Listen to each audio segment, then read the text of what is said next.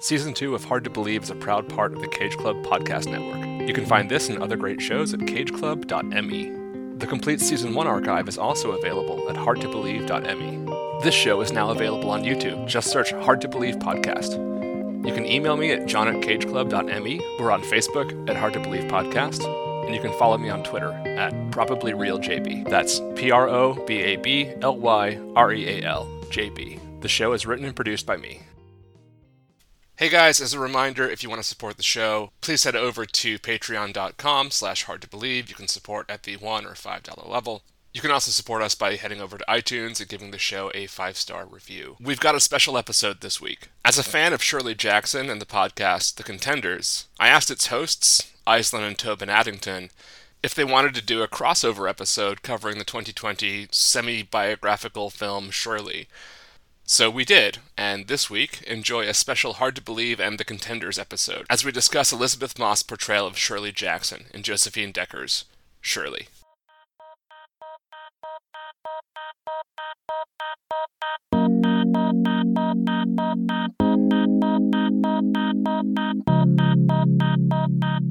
Shirley, what are you writing now? A little novella. I'm calling none of your goddamn business. That girl, what do you think? Trite and a bit trashy, but give it a go. I feel like we're in the Scottish play, on the verge of madness. What will happen? What becomes of your dear heroine? What happens to all lost girls? They go mad. Welcome to The Contenders, the show about the movies made by and starring women who refuse to play by the rules. I'm Aislinn Addington. I'm Tobin Addington, and we have a special guest this week. Or maybe we're his special guest? I don't know. It depends on where you're listening to this episode. Joining me this week. Yes. But we have the professor himself, John Brooks, is with us to talk about this movie. And I couldn't be more thrilled. And the movie comes to, well, should we say the movie first, or shall we talk about, God, Aislinn, I'm already biffing it right away at the beginning here. I mean, it's like so I'm Shirley Jackson and I'm going mad. I don't know what's happening. Good. How about this? Whatever podcast we're on, today we're covering Shirley from 2020. There you go. Which we hope folks have seen already. If you haven't, you can find it on Hulu. John, where did you first hear about Shirley, or how did it first come into your orbit? The movie or the person? Great question. Can I say both? Yeah, let's do both. So I've been a Shirley Jackson fan. I don't know. Are you a fan? I don't know. I have deeply appreciated Shirley Jackson's work. I think that's the best way to say it. For a long time, since probably college, which is a long time ago.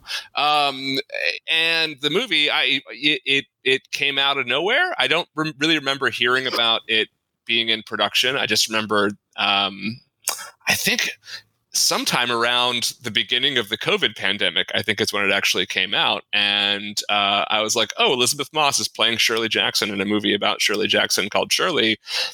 That's great. And then I watched it, and I have a lot of thoughts about it. Yep. But yeah, it seemed. I mean, I think a lot of people missed it. Partly because I think maybe people don't really know what a movie called Shirley is about, and also because of the timing of it. I think was a little weird. But how about you guys? I think similarly, I wasn't aware of it till it was there. Certainly, as whatever award season we've had started up, time has no meaning. So it's so true. Having trouble with that, but certainly I had heard Elisabeth Moss and Shirley being thrown around, and then the minute I double checked the email to make sure I was going to watch the correct movie, and I looked on Hulu, that image. The cover image of it with her sitting at the table and the glasses. Then I was like, oh yeah, Hulu's been trying to get me to watch this for a while. So, right. So in fact, I was the behindest one, but a huge fan of Elisabeth Moss is acting in general. I'm being specific rather than to say I'm a huge fan of Elizabeth Moss. So I was excited to see it for that reason. Tobin, how about you? I knew the movie. I knew of the movie prior to its release because I'm a Josephine Decker fan, the director of the movie. As Aisling will know, I have perhaps a sort of, I don't know, shameful history of enjoying early mumblecore movies back in the day. For all kinds of reasons, it feels like a kind of dirty little secret. But particularly the women directors who've emerged from that, I'm thinking of Greta Gerwig and Josephine Decker in particular, have become these, or maybe always were, but have been given the resources that they need to really see some pretty original visions through. And so I'm always really curious when a new movie by one of these women comes out. And so it had been on my radar that in that sense. I had read a few of the Shirley Jackson short stories, The Lottery, obviously, and a couple others. And it wasn't until in quarantine, a friend of the pod, Derek Heckman, suggested to me We All Live in the Castle, which I had never read, which I then devoured and was blown away by. And so I have I found in the used bookstore, 3 other Shirley Jackson books, including the Hangs a Man that she's writing in this, that are on my shelf, ready to be, when I feel I can, ready to sort of dig into. But I had not seen the movie until this week. And so I was very excited when, John, when you suggested it, that I would get a chance to see it because it has been on my list. So that's my history. I'm really curious what we all thought of this movie. So, Tobin, since I know so little about how this movie came to be, can you give us 2 bits of film history, please?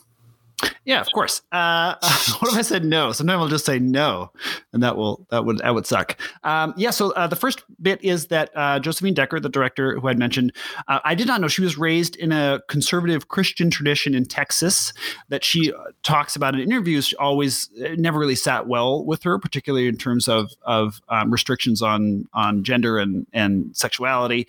There was a quote that kind of that she gave in an interview about this movie that I think maybe shed some light on it, where she says, "As a person growing up in Texas, I was trained to never touch a man's ego," she said. "I'm really good at projecting a calm, collected exterior while inside I'm fully panicking." The other bit is that production designer Sue Chan was instrumental in making the sort of physical manifestation of Shirley's perhaps madness, certainly her creativity, her obsessions, her contradictions, manifest in the physical world of the space. From the sturdy writing desk that she uses, that kind of anchors her, to all the clutter, to all the organic forms, the ivy on the house, all this kind of stuff that gives the film such a unique texture.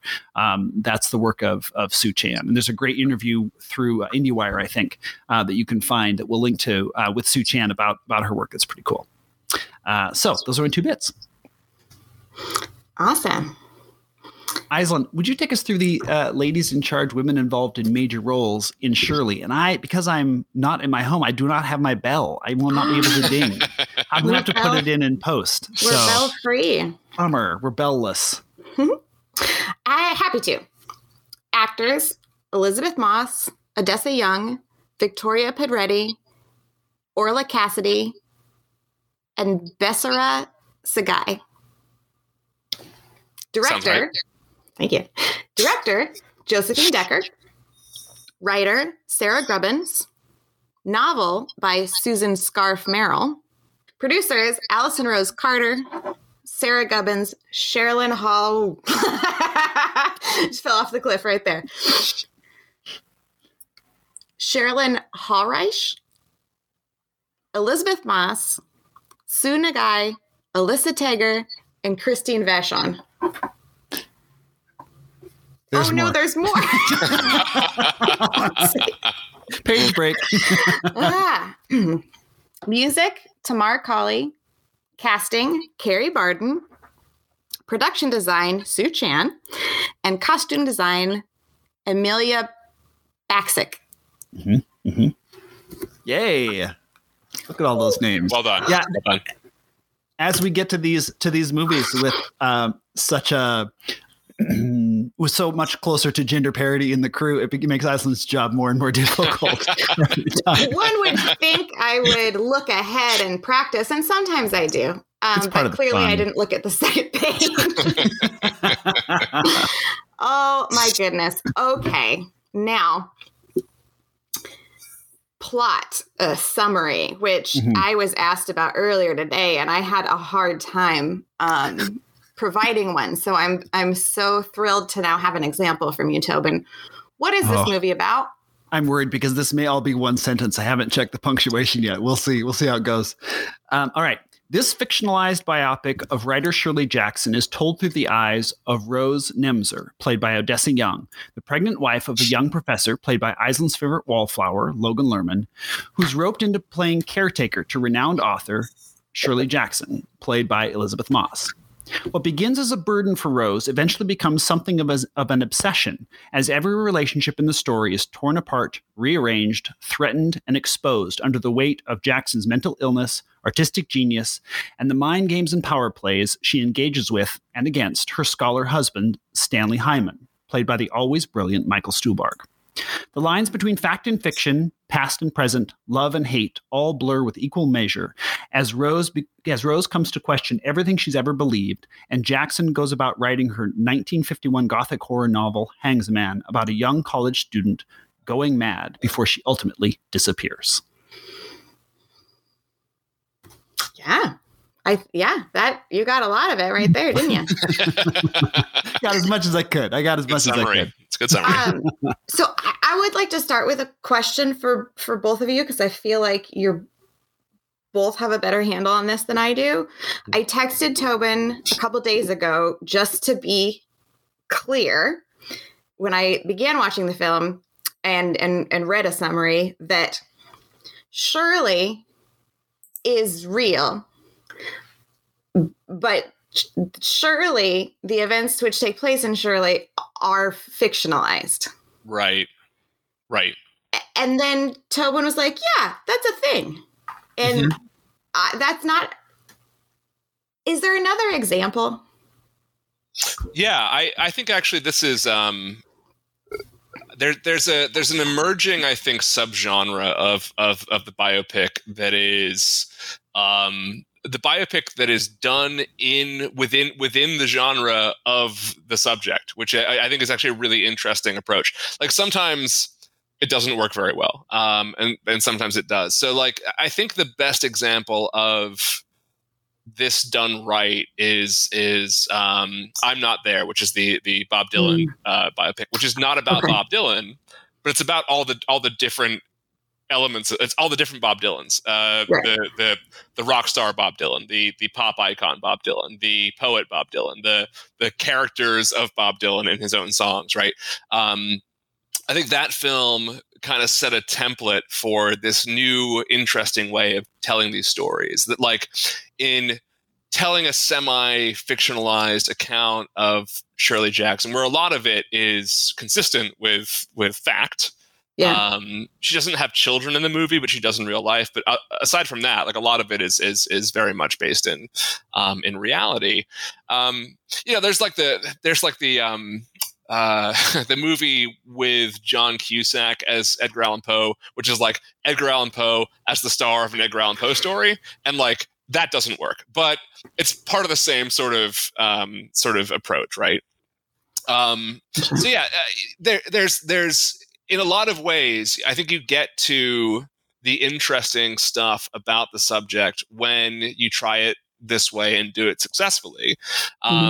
That you can't do with just a pretty standard, like, I don't know, like Walk the Line, right?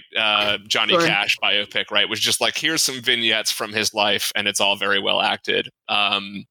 So, the long answer to your question is, yeah, this didn't actually happen, but a lot of the particulars of the setting and the relationships are real. And based on real people. Hyman was a real person, and they really did live in Vermont and all that sort of stuff, right? But it's trying to look not just at Shirley Jackson's life and her work, but also how her work and her life are connected, right? And to tell a story in the vein of her work that helps shed greater light on what it all meant and what she meant to that particular moment in American literature.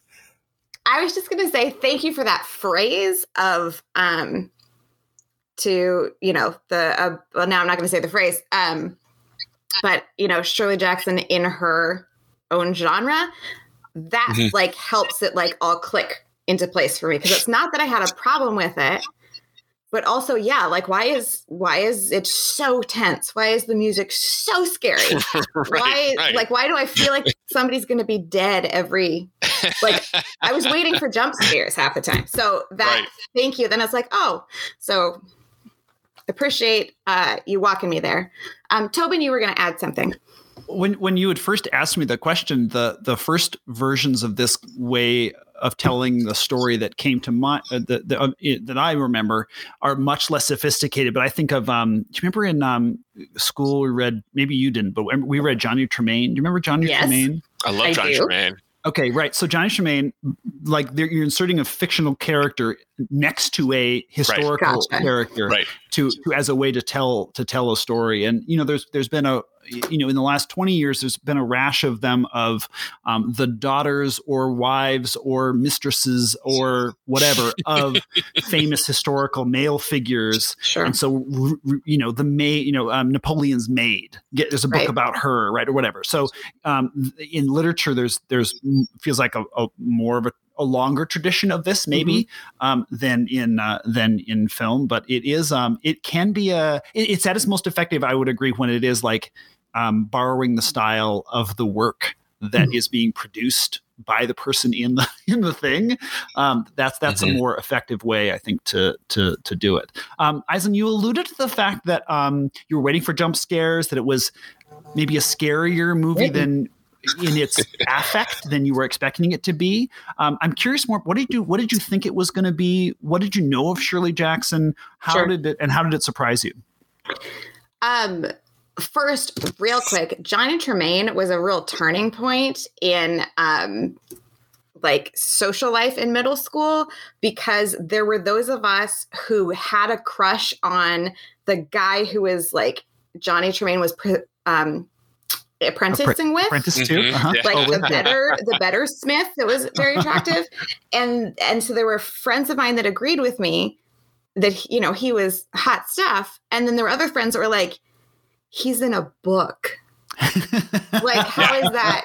But he's in a book. I'm like, yes, books can be sexy. So that was a great moment. But neither here nor there. I was not. I'm not nearly as well versed as you all are. I'm aware of her and her work as a spot on various women misunderstood, genius women timelines. Questions of different eras of feminism and who fits or who would self-identify, that. So like the name and some of the little pieces I was aware of. I did Wikipedia because I disagree with my, people who told me to stop looking at Wikipedia in college. Just as a reference, and to see pictures of Shirley, then I was like, oh, yes, Elisabeth Moss. Like, there is something very, like, she's certainly made up to be her, but, like, there seems something physically kindred there. And then knowing Elisabeth Moss as an actor, this going after a very meaty, unlikable, in quotes, complex female character seems like that. Just, they do seem like soul connected in some way. I forgot the second part of your question. Oh, what did I think it was going to be? Based on the look on her face and the setup of because even the poster is like, what is happening? Yeah, it's a good poster. I assumed there would be a lot of mind games around an elaborately set table. And I was right at that part. But I guess I thought I don't know what I thought there would be more of.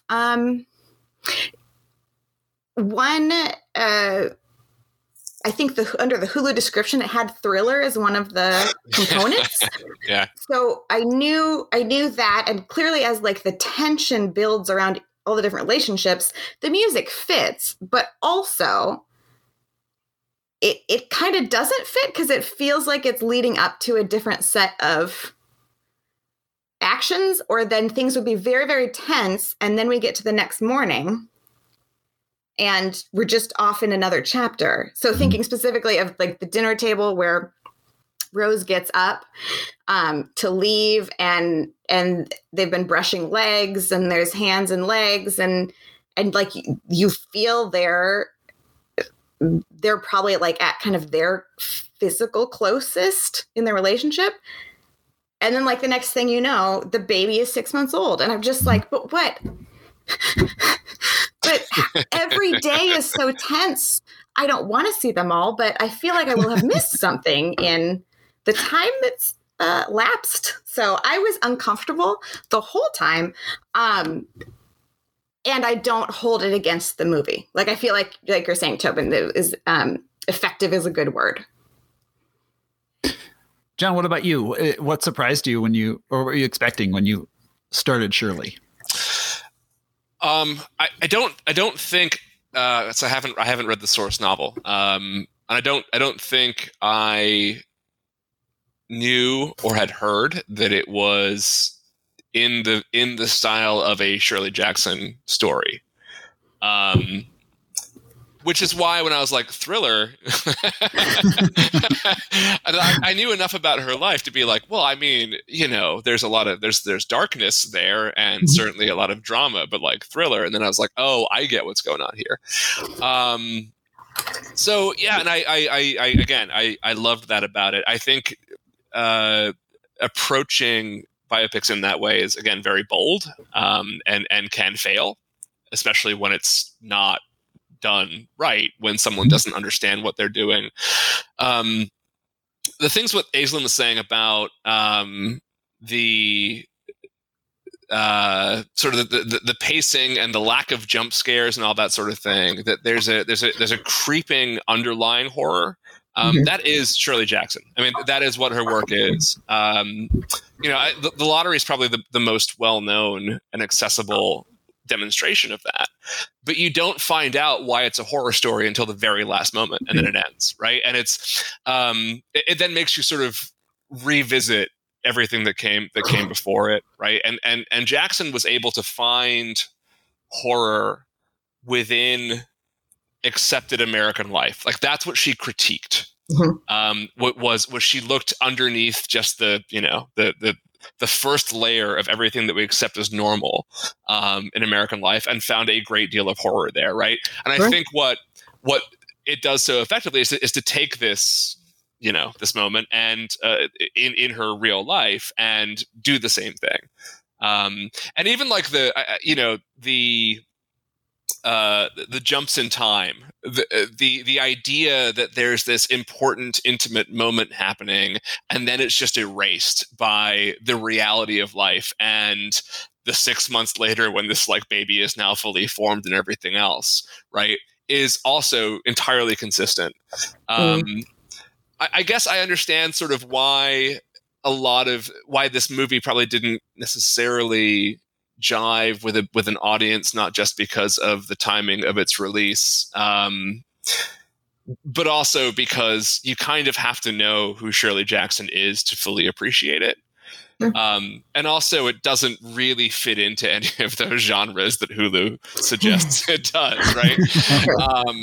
So no, I was very taken aback by it, and also very surprised, and also very, very, very fulfilled. Right? I just think it was a brilliant idea, and carried out exquisitely. So, The other thing that in my more limited experience with her work that I think plays nicely into this and into my ultimate reading of the movie is her Shirley Jackson's use of point of view, where it'll shift, or you'll be so embedded in a character's psychological experience, you will have to be guessing at what's actually going on in the story or in the book, because you're only hearing it from this person's interior voice.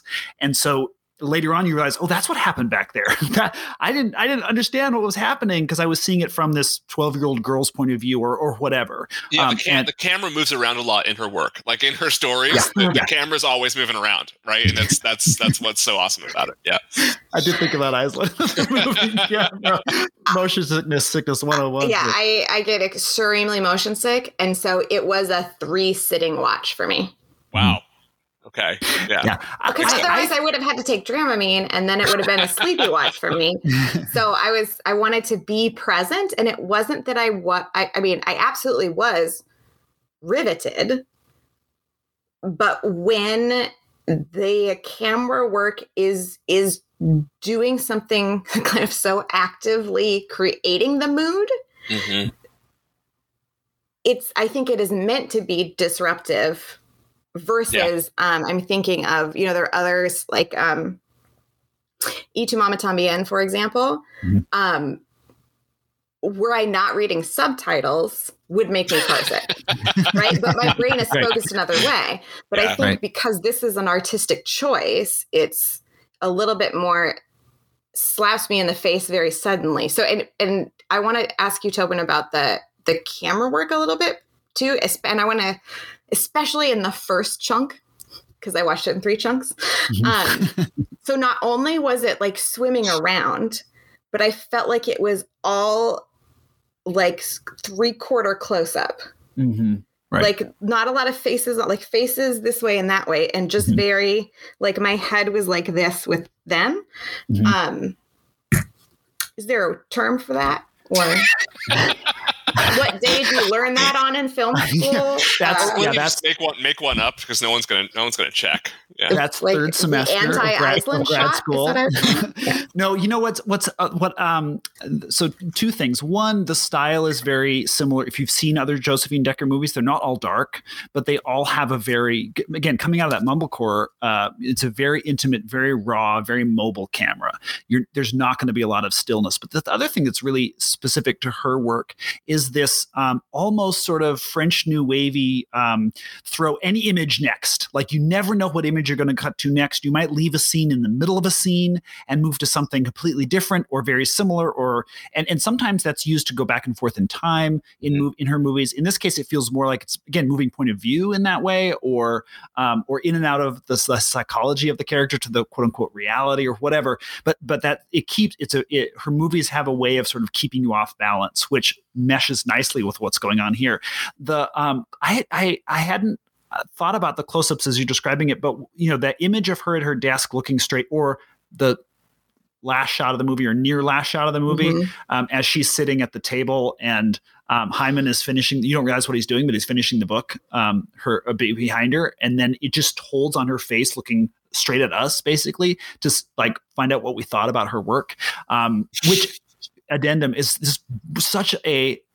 So I'm watching this movie as I'm like coming to this. I'm in the middle of up against a writing deadline for a project, and so it's a little rough, like to see this version of creativity laid bare. But her need to be for him to like what she wrote is so raw in that moment. It felt so real to me. But I think that part of it is that the whole those shots stand out of her so much more because they are straight on and still, and the rest of the movie has not been. It's trying to get a bead on people. It's never looking at people straight on. And then here she is, especially at the end, presented to us almost like a Wes Anderson tableau. There's nothing symmetrical in this whole movie until that shot, and so there's a part of it that's like building as she's building the story, and all the pieces are coming together, and she's following down the rabbit hole, and this is a cul-de-sac that's not going to make it in the book, and blah blah blah. And then finally she's got it, and what does he think? And then the camera work is going to reflect that. That's how it read to me. And anyway. Yeah, no, I mean, truly, I think fans would know this is not always true, but like everything you're both saying, I'm like, oh yes, now I get it. Like it just, I wasn't able to get into it until, but when you point these things out, then I'm like, oh yeah, that's so, I don't know. I'm clearly still processing. I think I also got hung up on a number of things that may or may not have been meant to be the focus. Uh-huh. So, specifically,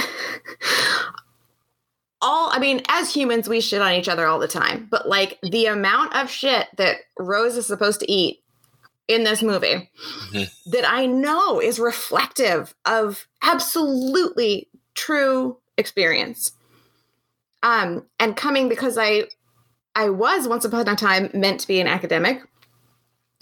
I know dudes like Stanley that are much older now, but will say things like, well, I don't know why you need a graduate assistantship. I didn't have assistants during my dissertation. It's like, bullshit. Your wife was working full time to support you and typing the damn thing. So don't talk to me about assistance. So that he would ask her to be the housekeeper, that's not wildly inappropriate, that her husband is like, oh yeah, that would really help me out. Let's do it. And that she's just being harassed by this guy and his wife the whole time is just maddening to me. And then just like the true, like pompous academic. Oh, I can't. Stanley is like, the worst. So I got sidelined a little bit by some of those things that it just hurts my heart to know how true they are. Mm-hmm. And I think the way they're depicted here is a in parts really well illustrates the messed up dynamics. John, how does this movie, its depiction of academia, mesh with your experience in ways that won't get you in trouble? Or maybe will. Up to you. Yeah, no, I mean, it's pretty. I mean, most of the academia stuff is not made up, right? Especially in terms of the way that her relationship with Hyman was, and his kind of his reputation and his kind of notoriety.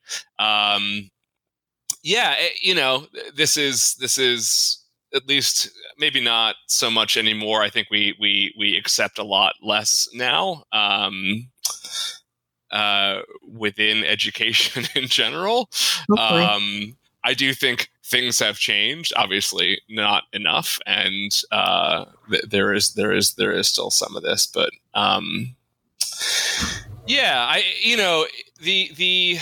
the contrast that the movie makes, I think, between Hyman's character as someone who is very kind of almost like erotically beloved, right, by his peers and by his students, while Shirley is the monumental, paradigm shifting American genius, and like the world just shits around her, right? I think I think it resonates. I think it's probably it's a pretty accurate depiction, but also I think that the way the movie makes a statement about the way that we give men in general a hell of a lot of leeway, and women none. I think that's a pretty self-evident observation for a lot of people at this point.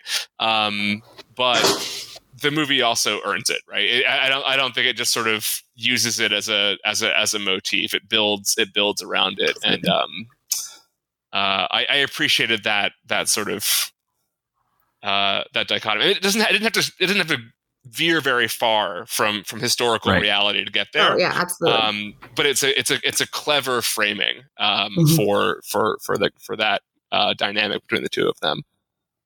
And as you say, to given that she is shifting a paradigm, to illustrate that with her living in a current moment and pushing toward a new one, right?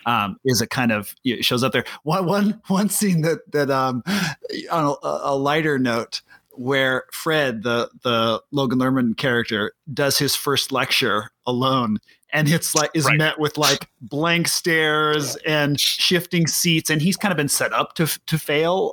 We get the sense by both Hyman and Shirley, he's just, you can just feel him sweating and melting, and like, you know, there is something in that of you know, when that good teachers make that stuff look easy. You know, I mean, there is a way in which that is a very difficult thing to do and do well. And so I had a little chuckle about that. The academia thing opened another thing for me. I touched him in this movie that I had in no way expected when I started, was how much it feels indebted to Who's Afraid of Virginia Woolf. The idea that you have an older academic couple and a younger academic couple who are in this case, living together over a long period, but together in a house, and the older couple is playing mind games back and forth with one another and basically trying to dissolve the relationship of the younger couple as a way to feed for themselves or whatever. And then there's fertility issues underneath it. And then if you look at the you know, that movie being such a groundbreaking one camera wise in terms of using a mobile camera, you know, as these people are having these very raw, you know, volcanic fights and arguments and whatever. This movie, as it was going, I was like, oh my God, she's basically remaking, you know, Who's Afraid of Virginia Woolf through this Shirley Jackson, you know, novel. That's a movie I love anyway. And so hadn't heard about that before, but it really continued, like theme after theme came out. Like, this is what a cool way to sort of you know, combine those two things. That's a term paper right there. Absolutely, yeah. Giving it away. I'm giving it away. Aislinn, was there a performance that stood out for you particularly in Shirley? Thank you for asking, because I've been thinking about it now for 2 minutes. So I was hoping you would ask next. Thinking about how much I'm not going to conjugate this right.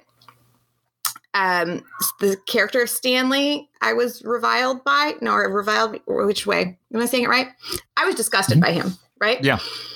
And yet, the performance was so good, and there is this gross charisma. There is charisma that in this, I think he uses in a gross way. But so I was really captivated by anytime they were in the scenes together, Shirley and Stanley, and that I'm going to have to think about whenever I have seen a kind of better illustration of a really, really complex, long-term relationship with wacky power dynamics everywhere. And authentic love as well, which is like the weird thing about it. Sure. Less there. That was less there for me. But again, I don't know these people very well.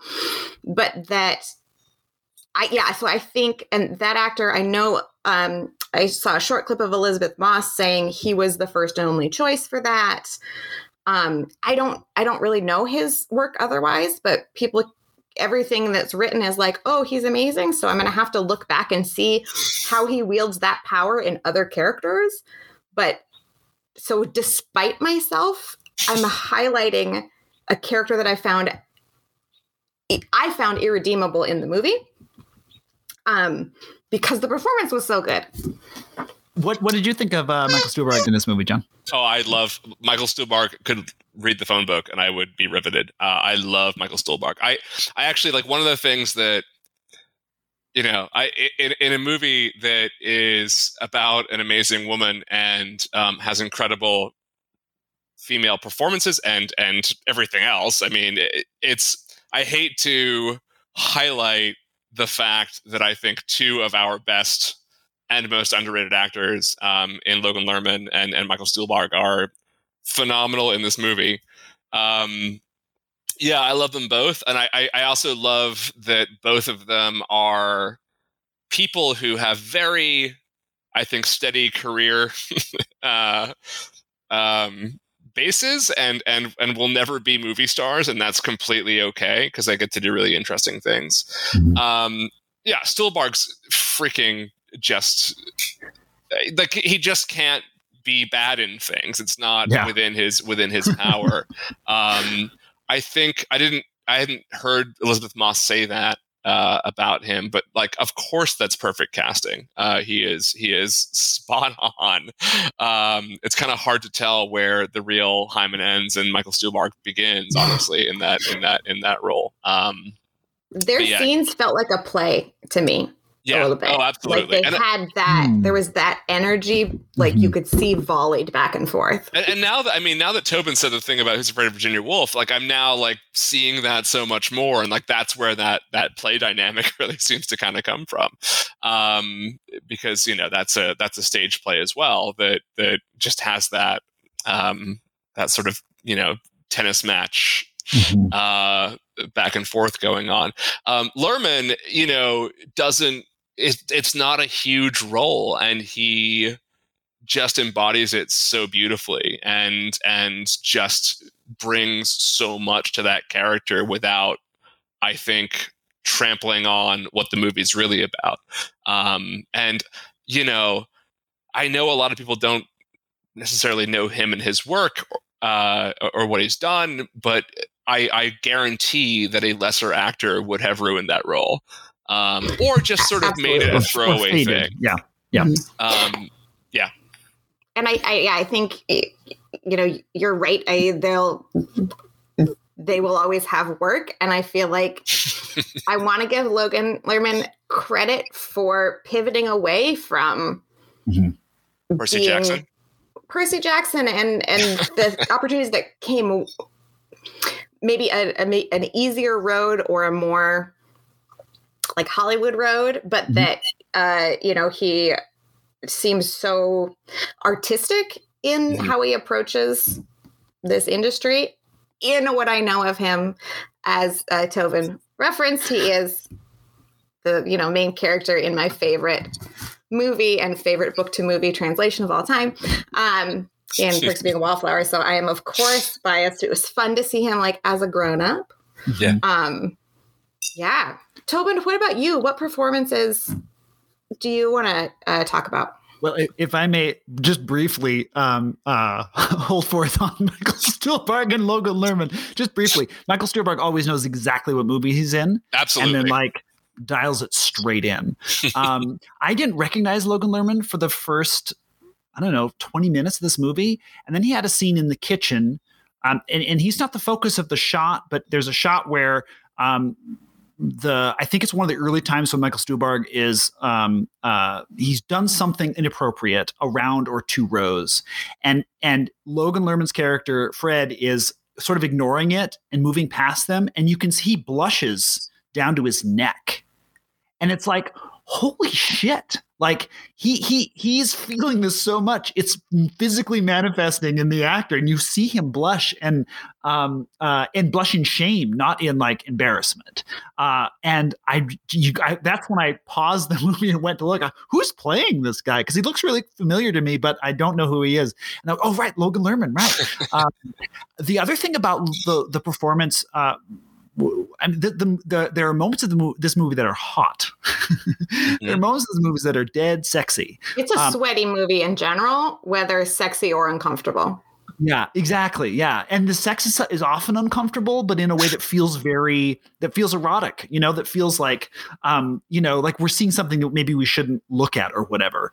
And the early scenes in particular between, because it does get grosser as it goes, but the early scenes in particular between Fred and Rose are like, wow, this is a Josephine Decker movie. Okay, right, this is what this movie is going to explore. Like the characters do have genitals in her movie, and they are often swayed by them, and I think that's a good thing for cinema. I think that's not a bad thing in movies. But I think that so I would highlight Odessa Young, who plays Rose in the movie, who also then plays kind of the young woman whose name I forgot, who disappeared, and she's double credited in the movie as both characters, Paula. Paula Bailey. Right. And so to see her transformation between those, to see her descent in the movie from a character who is very who we think at first kind of embodies in some ways the convention of the time, to a character who feels like they're very much rejecting the conventions of the time, as well as perhaps going crazy. We don't really know. It's sort of unclear. That is a I think I found her riveting in this movie. I thought she was really good, and so that would be my my take there. What did you all think of Elisabeth Moss as Shirley? John, what about you? How'd you feel about Elisabeth Moss here? We've been dancing around the central performance. So. No, it's brilliant. It's one of. I mean, I think Aislinn kind of alluded to this early in the episode that we have conflicting feelings about Elisabeth Moss. I'm highly conflicted about Elisabeth Moss as an individual. I think she's obviously a generationally brilliant actress, and she gets this absolutely pitch perfect right at every turn, and that she looks quite a bit like Shirley Jackson doesn't hurt.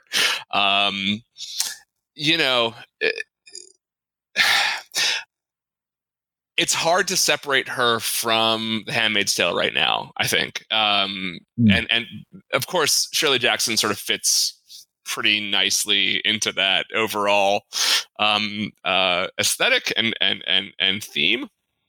I have a difficult time with her, and I'm just going to be like blunt about it, that she is right now most famous for being in a television series about a fanatical religious cult while being part of a fanatical religious cult. And I have a hard time with that, like separating the actor from, or the artist from the art. I struggle with that in fully appreciating her.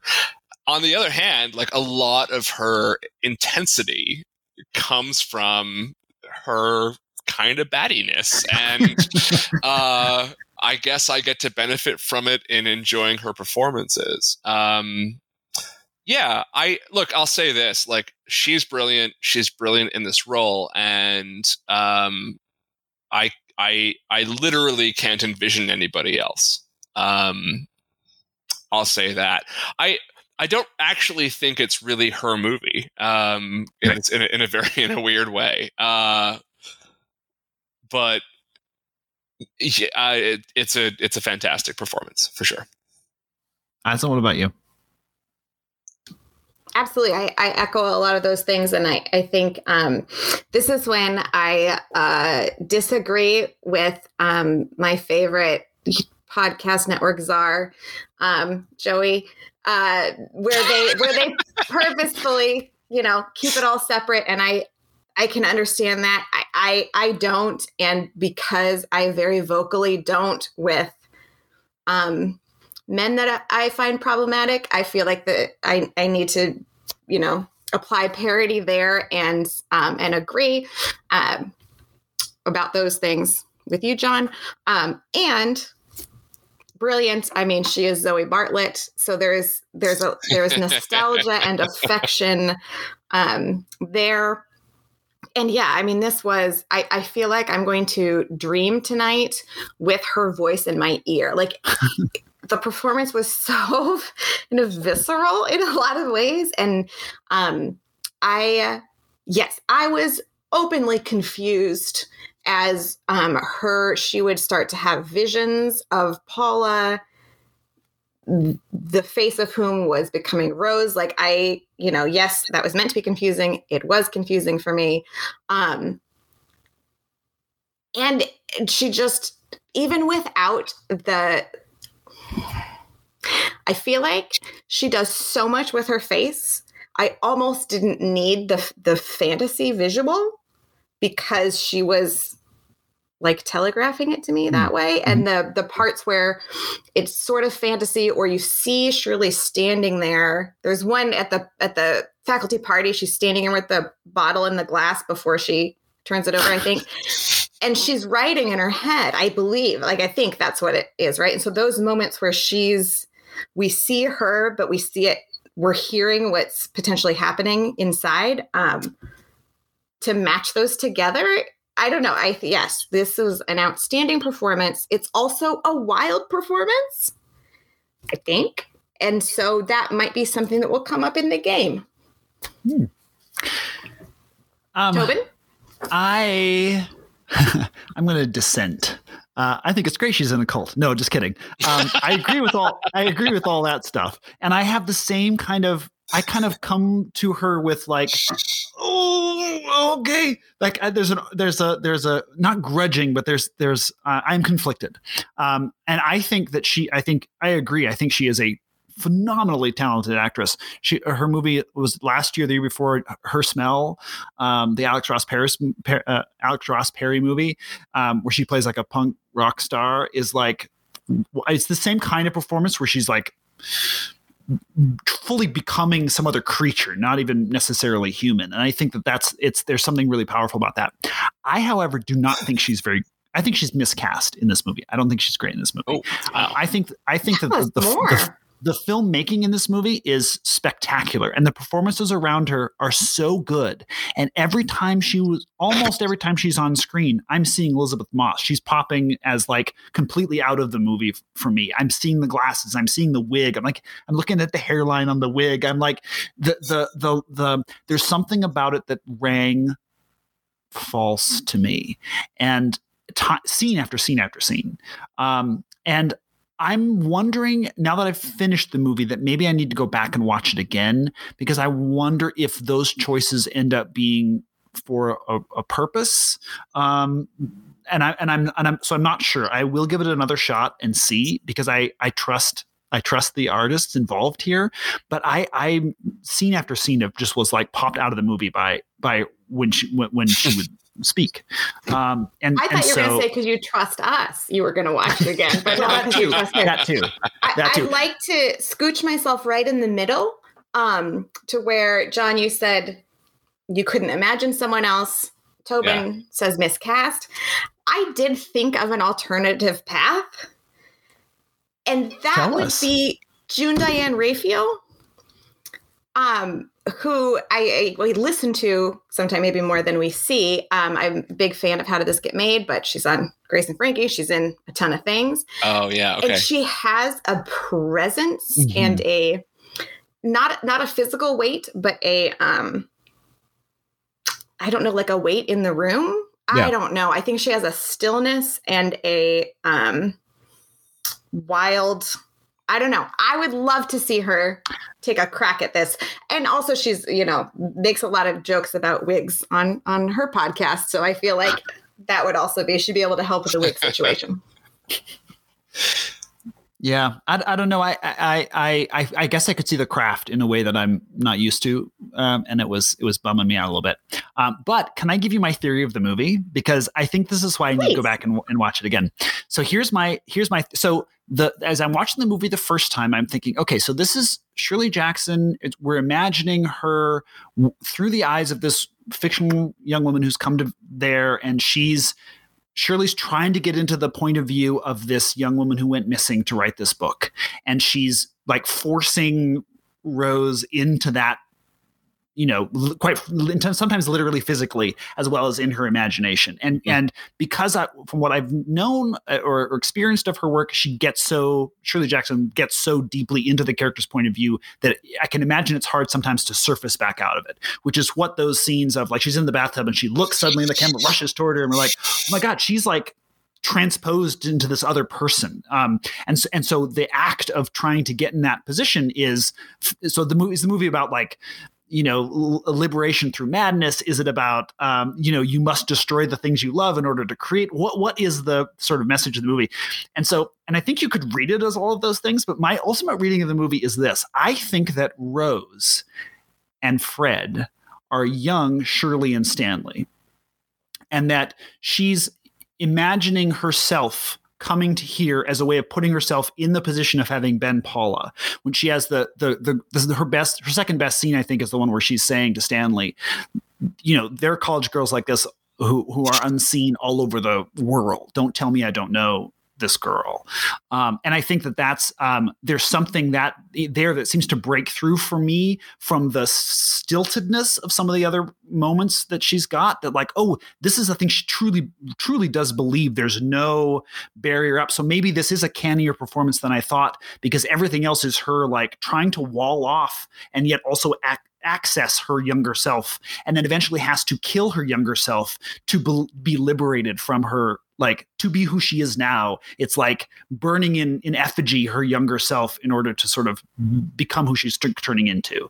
And so which is why I want to watch the movie again and see if that tracks in her performance, because if it does, then I change my mind and I think it's an absolutely 100% genius performance. But I'm not sure yet, because I don't know how, if that's an accurate reading, if that holds up in watching the movie again. I think it is. I think, especially when you think of Jackson's work, one of the vehicles that she uses, right, is the people who are sort of subjected to the psychological horror of her work are in a lot of ways like willing participant. They're you know what I mean? Like they're coming into it themselves, right? They're showing up for it, right? And so the idea that the younger couple are sort of a vehicle for her own confrontation of this sort of internalized horror.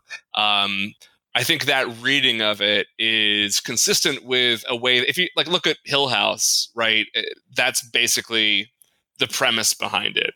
Right. It's the confrontation of the trauma, but where the protagonists who are subjected to the trauma aren't necessarily the victims hiding in the corner.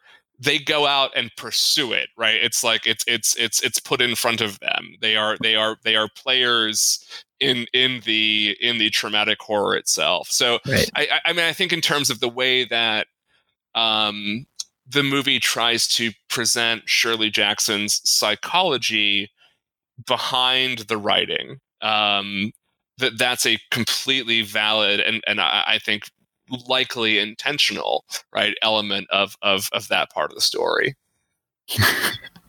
Aislinn, you have a smile on your face. No, I was just like, dang, we're so smart tonight.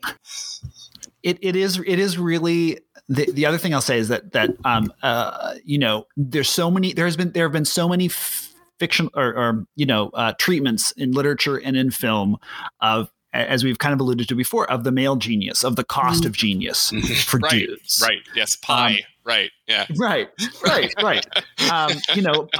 Amadeus. I mean, take your beautiful pick. Mind. Right. Beautiful mind. Yeah. Great. Yes. And so there's something I really, really admire. And it sounds like I'm damning with faint praise, and I don't mean to. I really admire about this movie of it being entirely in tune with its subject in a way that, however you feel about that central performance, this is a movie that all the aesthetic of the movie, all of the narrative structure of the movie, everything is like unabashedly telling the story of this particular person who lived at this particular time, who did these particular things, and was in some ways not afraid or was in the process of. This movie feels like someone who's like trying to break out of a cocoon, right? Like there's a certain amount of like of that to this, and so to see that about a woman and by a woman and written by women, and to think about how that makes it a different experience as a film compared to all these million versions that we've seen of and so she ends up being more. How do I say this? It feels to me maybe a little bit more honest about what it's like to live with and as a genius than maybe some of the versions with men, where it is maybe a little bit more heroic and what's the word I'm looking for? Like, glamorous or glorious, yeah, glory romantic. Yeah, this is like it's dirty. Right. It's fucking dirty and gross and hard and disgusting, and you might die or wish you were or whatever to be around someone who is a genius, and so it feels maybe more honest about whatever genius means than a lot of the movies that we get.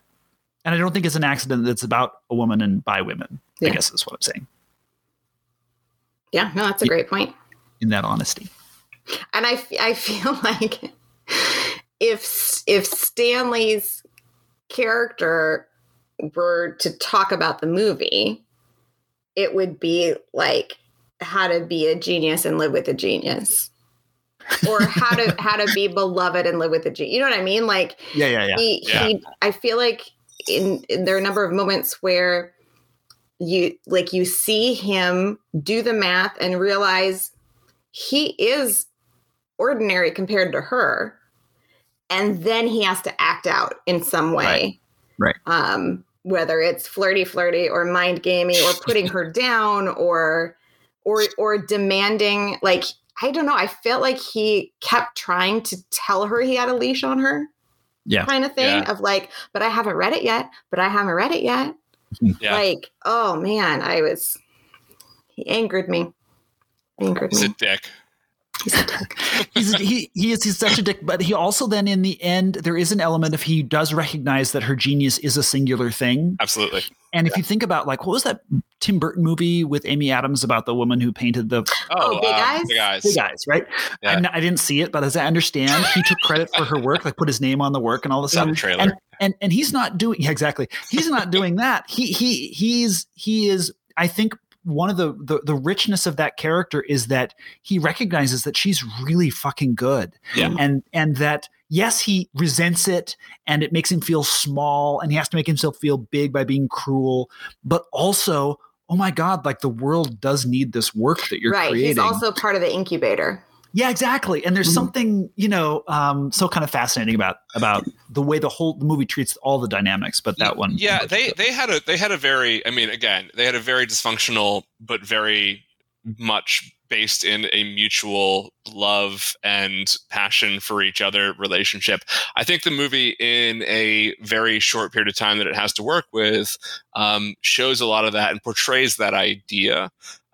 Their relationship is too complicated in real life to boil down to 2 hours, but it was a relationship where both of them, there was an intense love between the two of them that was very authentic, but both of them also needed the other and also needed the other to use as a tool to deal with their own psychoses throughout their entire lives. And again, I think that shows up in a lot of Jackson's work as well, right? And the way that the movie used it as a centerpiece, but not the centerpiece of the narrative, I think was very well balanced. It was very well handled, because you can get too into the weeds on that, and then you miss her and what the movie really is about, and her, slaying her own demons or just living with them or whatever it is. He's one of them, right? Right. There's a whole movie to be made about him as well, if you want to, because like that side of the story is also really fascinating. I'm glad. I mean, as a Shirley Jackson stan, I'm glad that that's the avenue they take. But no, I'll skip the Stanley of it all. That's a sequel made for Island. If Michael Stuhlbarg plays him and Josephine Decker makes it, then I'm on board. What if Logan Lerman's in it? How about that? How about now? You're sweetening the pot on that one. The movie, it doesn't sell very well. It might be misleading. it might be. Yeah. Would you all like to play a game? I'd love to play a game. I love games. Great. Games are my favorite. Great. Well, as we've discussed, this is a strong, or how about this? As we've discussed, it is a bold performance by Elizabeth Moss.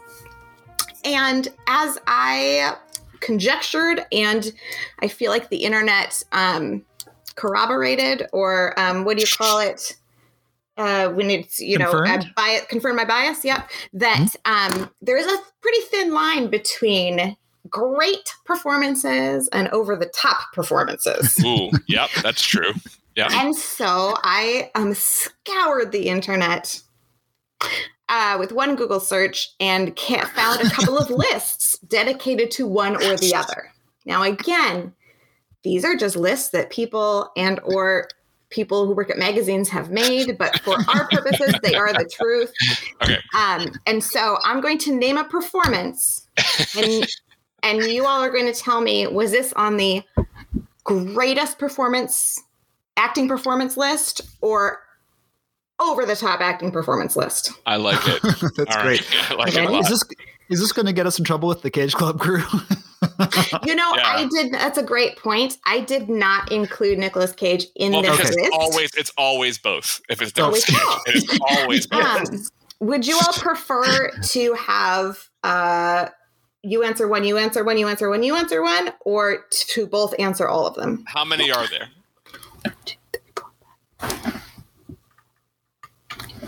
7 and a bonus. All right. Well, I think we'll both answer. Okay. 7's due. Right. So, great performance, over the top performance. Robert De Niro in Taxi Driver. What did the internet say? Great performance. Great performance. 1 point to each of you. Woo. Congratulations. You agree with the internet. Okay. Again, I don't have my time. I don't have my bell with me. I can't ding. Yeah. Right. Number 2. Speaking of complex feelings and relationships, Gary Oldman in Leon the Professional. The internet's going to say over the top, but I think it's pretty great. Over the top, and the movie's over the top and very enjoyable, but over the top. Yeah, over the top. Over the top. Again, points all around. Congratulations. Okay. Here's a good one. Peter Sellers in Dr. Strangelove. Great performance or over the top performance? Is it specifying which performance in Doctor Strange? Yeah, that's a good question. That's a good point. Many of them are understated. He does play more than one character. He does. Correct. Yeah. Nope, as a performance. Okay. I'll take it. So the internet is going to say great performance. It's Peter Sellers. It's obviously over the top, but it's great because it's what the movie needs. Great. So which answer are you giving me? I'm going with great. Okay. Yep. Agreed. Great. Another point for both of you. Apparently, if you vote in a block, you're very successful. 3-3. Maybe we just know what the internet's going to say about these. Well, we're both right. Of course, we're going to agree. That's right. You're both white men, so of course, exactly. And the internet just shifts to whatever we say. Like if the answers literally will morph around you when you're looking at them. When us as white men give the answers, that's how it works. All right. Number White 4. Men with podcast, I think, is really the Yeah. Oh God. Yeah. It's just getting worse and worse. Dennis Hopper in Blue Velvet. Oh Jesus. Okay. Oh, this is a tough one now. I'm saying over the top. Oh, it's gonna pain me, but I think that's what the internet will say. Fuck, what do I do here now? What do I do? My heart and my brain are having a real conflict. Okay. I will also say that if the internet says that, I agree with the internet. So I'm going over the top personally, and also I think the internet's right if that's what they say. Doubling down, if you will. I'm going to go with my heart then and say no. It's a great performance. All right. Oh, here it is. Point for Tobin. Great performance. Damn it! Wow. Yes. Okay. I'm surprised. I did not think that was coming my way. Dennis Hopper and Speed is both great and over the top. I know. I was looking for that, but that's not what it. Okay. Here we go. I'm excited. Al Pacino in The Devil's Advocate. Oh, okay. Over the top. Over the top. Okay. Absolutely. Yes. Points to both of you. Number 6. Al Pacino in Dog Day Afternoon. Shit. Great performance. I agree. Great performance. Okay. Again, points to both of you. But Tobin wins. We've got 2 more. Okay. All right. I thought we were. Tobin is ahead, yes. But, okay. I thought we were done. Are you ready? I'm ready. Joan Crawford in Mommy Dearest. Fuck. Oh, God. That's brutal. That's a hard one. All right, Tobin, you go first. Oh, my God. What are they going to say? I think they're going to say Over the Top. So I'm going to say Over the Top. It's very, that's a nice pairing here with this movie in some ways. So I'm going to say Over the Top. It's almost like I did it on purpose. I am going to say, I'm going to say Great. You both get a point because it came from a third list called Greatest Over-the-Top Performances. And the rest was all Nicolas Cage, right? No, okay, go ahead. Tobin won the game 6-5. It was very close. There is a bonus for Pride question. As you can see, the categories have become blurred, so I would accept whatever answer your heart gives you. Jack Nicholson in The Shining. Fuck. Oh. This is for Pride. That's hard. Gosh. I think they're going to say Great. It's one of those things where objectively it's an over-the-top performance, but it's supposed to be because that's the point of the movie. So I am going to agree with Tobin and say the internet says Great. It appeared on both lists. Oh, again, another trick one. I think this was the most well-matched game. I feel like I get an extra point for that one because I basically said what the actual answer was. But yeah, I think true. To be fair, I think that deserves a point. I think we tied there. I think that's perfect. The tie. Nice. We're tied. Good game. Everyone's a winner. No white men lost Pride today. Oh, thank God. No white men were harmed in the filming of this podcast. No egos were bruised. Oh, thank God. Well, thank you all for playing. Good game. Good game. Very good game. Yeah. So now's the point in our podcast where we come together with our closing thoughts and decide whether this movie is progressive or regressive. Is Shirley a step forward or a step back for fearless women in front of and behind the camera? John, what say you? Oh, big step forward. I think the sheer number of you can get a movie centered around a great female writer or artist or whatever, and you can have the whole thing be directed and cast and written by a man, and there's plenty of examples of that. This is a movie about a complex woman, where the woman is both the villain and the hero, which is directed by and written by and based on a novel by, and the women take center stage in a way that doesn't just feel like charity, right? where it sometimes does in movies that frankly get greenlit. So no, all around, I think this is it's a great testament to Shirley Jackson. It's a great honoring of her work and her story. On that level, I think it's a great step forward. And from the merits of the film itself, Shirley Jackson aside, I would say the same thing.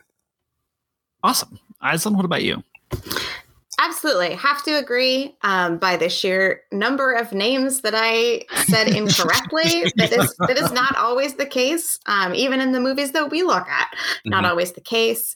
And yeah, that this character can be so fully human in the best and the worst ways, while also making commentary about the parts of all of our lives that are unjust and ways that we are boxed in and sort of forced to become something that's expected of us. So all those reasons and more I can't think of right now. Yes, I would say this is progressive. Tobin? Yeah, no surprise. We're 3 for 3 here. I think that any Josephine Decker movie for me is worth watching. I think this is it's neat to see her get to. Neat's not the right word. It's encouraging to see her get more resources. This is still a tiny movie as movies go. I mean, this is like, what would this be like? 1/50th of an Avengers movie or whatever, budget wise. But I think what it does with the resources that it has is pretty extraordinary. One element that we didn't talk about along the way was the score. I would just add, since you all have spoken so beautifully about the movie in general, the score moves from this like elegiac piano to this like echo of the Bernard Herrmann Psycho strings, but on a really low, like on a bass. That's true. And it's this really, really interesting thing that is sort of refracting through the movie the same way that Shirley is. So I think it's a beautifully made movie, and I would say that yes, it is definitely a step forward for all the reasons that you have all said. Aislinn, we're going to switch gears. We've been doing a lot of heavy things, heavy movies. What are we going to watch next on our pod here? Yes, I think there has not yet been a greater palate cleanser than us covering Something's Gotta Give from 2003, coming to you June 29th. So it's going to be fun. Get ready for that one. We've never done Nancy Meyers before, and it's time. Absolutely, it's time. John, thank you so much for being here today. Yeah, thanks, guys. Can you tell us about your podcast, Hard to Believe, that we may or may not be on right now? Yeah, depending on where you're listening to this from. I should ask you about your podcast as well. So, Hard to Believe is a podcast about the way that beliefs appear in our culture. So we talk about religion, we talk about conspiracy theories, we talk about myth, we talk about philosophy, and everything in between. Have some great episodes coming up soon, including one about death next week. Should be fun. And this summer I'll also be talking to Chelsea Ripper-Smith from the great podcast American Hysteria about the killer clown motif in honor of summertime and horror movies and all of that good stuff. So fun stuff coming. For those listening on my podcast, do you want to explain what the other episodes of The Contenders are all about? Absolutely. Tobin, why don't you give a pitch? Toss that hot potato to me right there. Okay, great. Yeah, so The Contenders is a podcast that my sister Aislinn and I do about movies made by and or starring fearless women. And so we cover older movies, new movies, everything from Barbed Wire to Wonder Woman to Shirley. And we release once or twice a month, depending on how much time we have in our lives. But we have, this is our, if you listen to this on our feed, this is our 60th official episode. We've had some other extra ones, extra interview things and fun things. But yeah, that's our show. That's The Contenders. So if you like, or even if you don't like movies directed by or starring women, come check out our pod because we have some fun guests and some good conversations. Awesome. And if you want to know more about The Contenders, you can find us on Twitter. Wait, we haven't given our other stuff here. I'm pulling the emergency brake. Okay. Because we have to talk about where we, and I wanted to say before we go that I've become, so if people listen to The Contenders are interested in maybe an entry point to John's awesome podcast, I would encourage people to start listening to either the recent parenting episode, which was fantastic, or were there parenting conspiracy theories?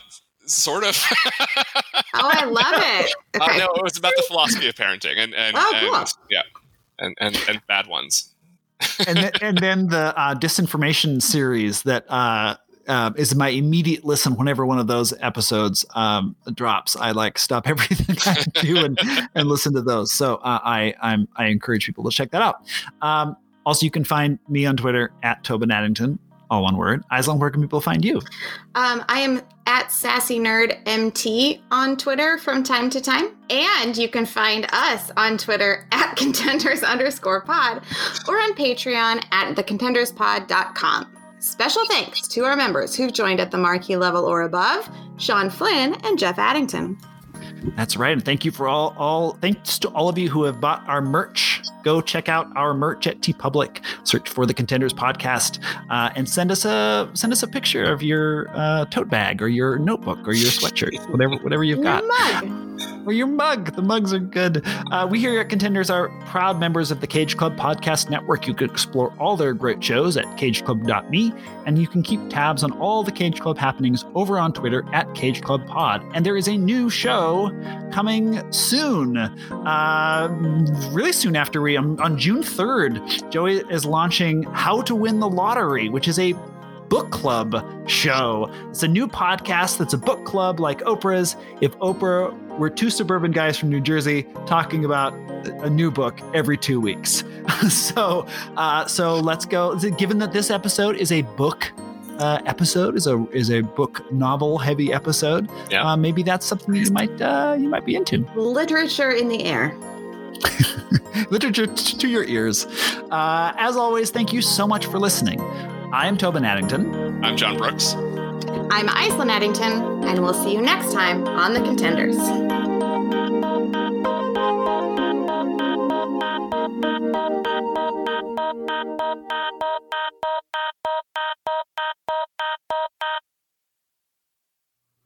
Aisling, do you want to throw it to me? We never write that part in. I would love to. I was hearing an additional voice. I didn't know if it was an echo or if my computer was playing something. So pardon me.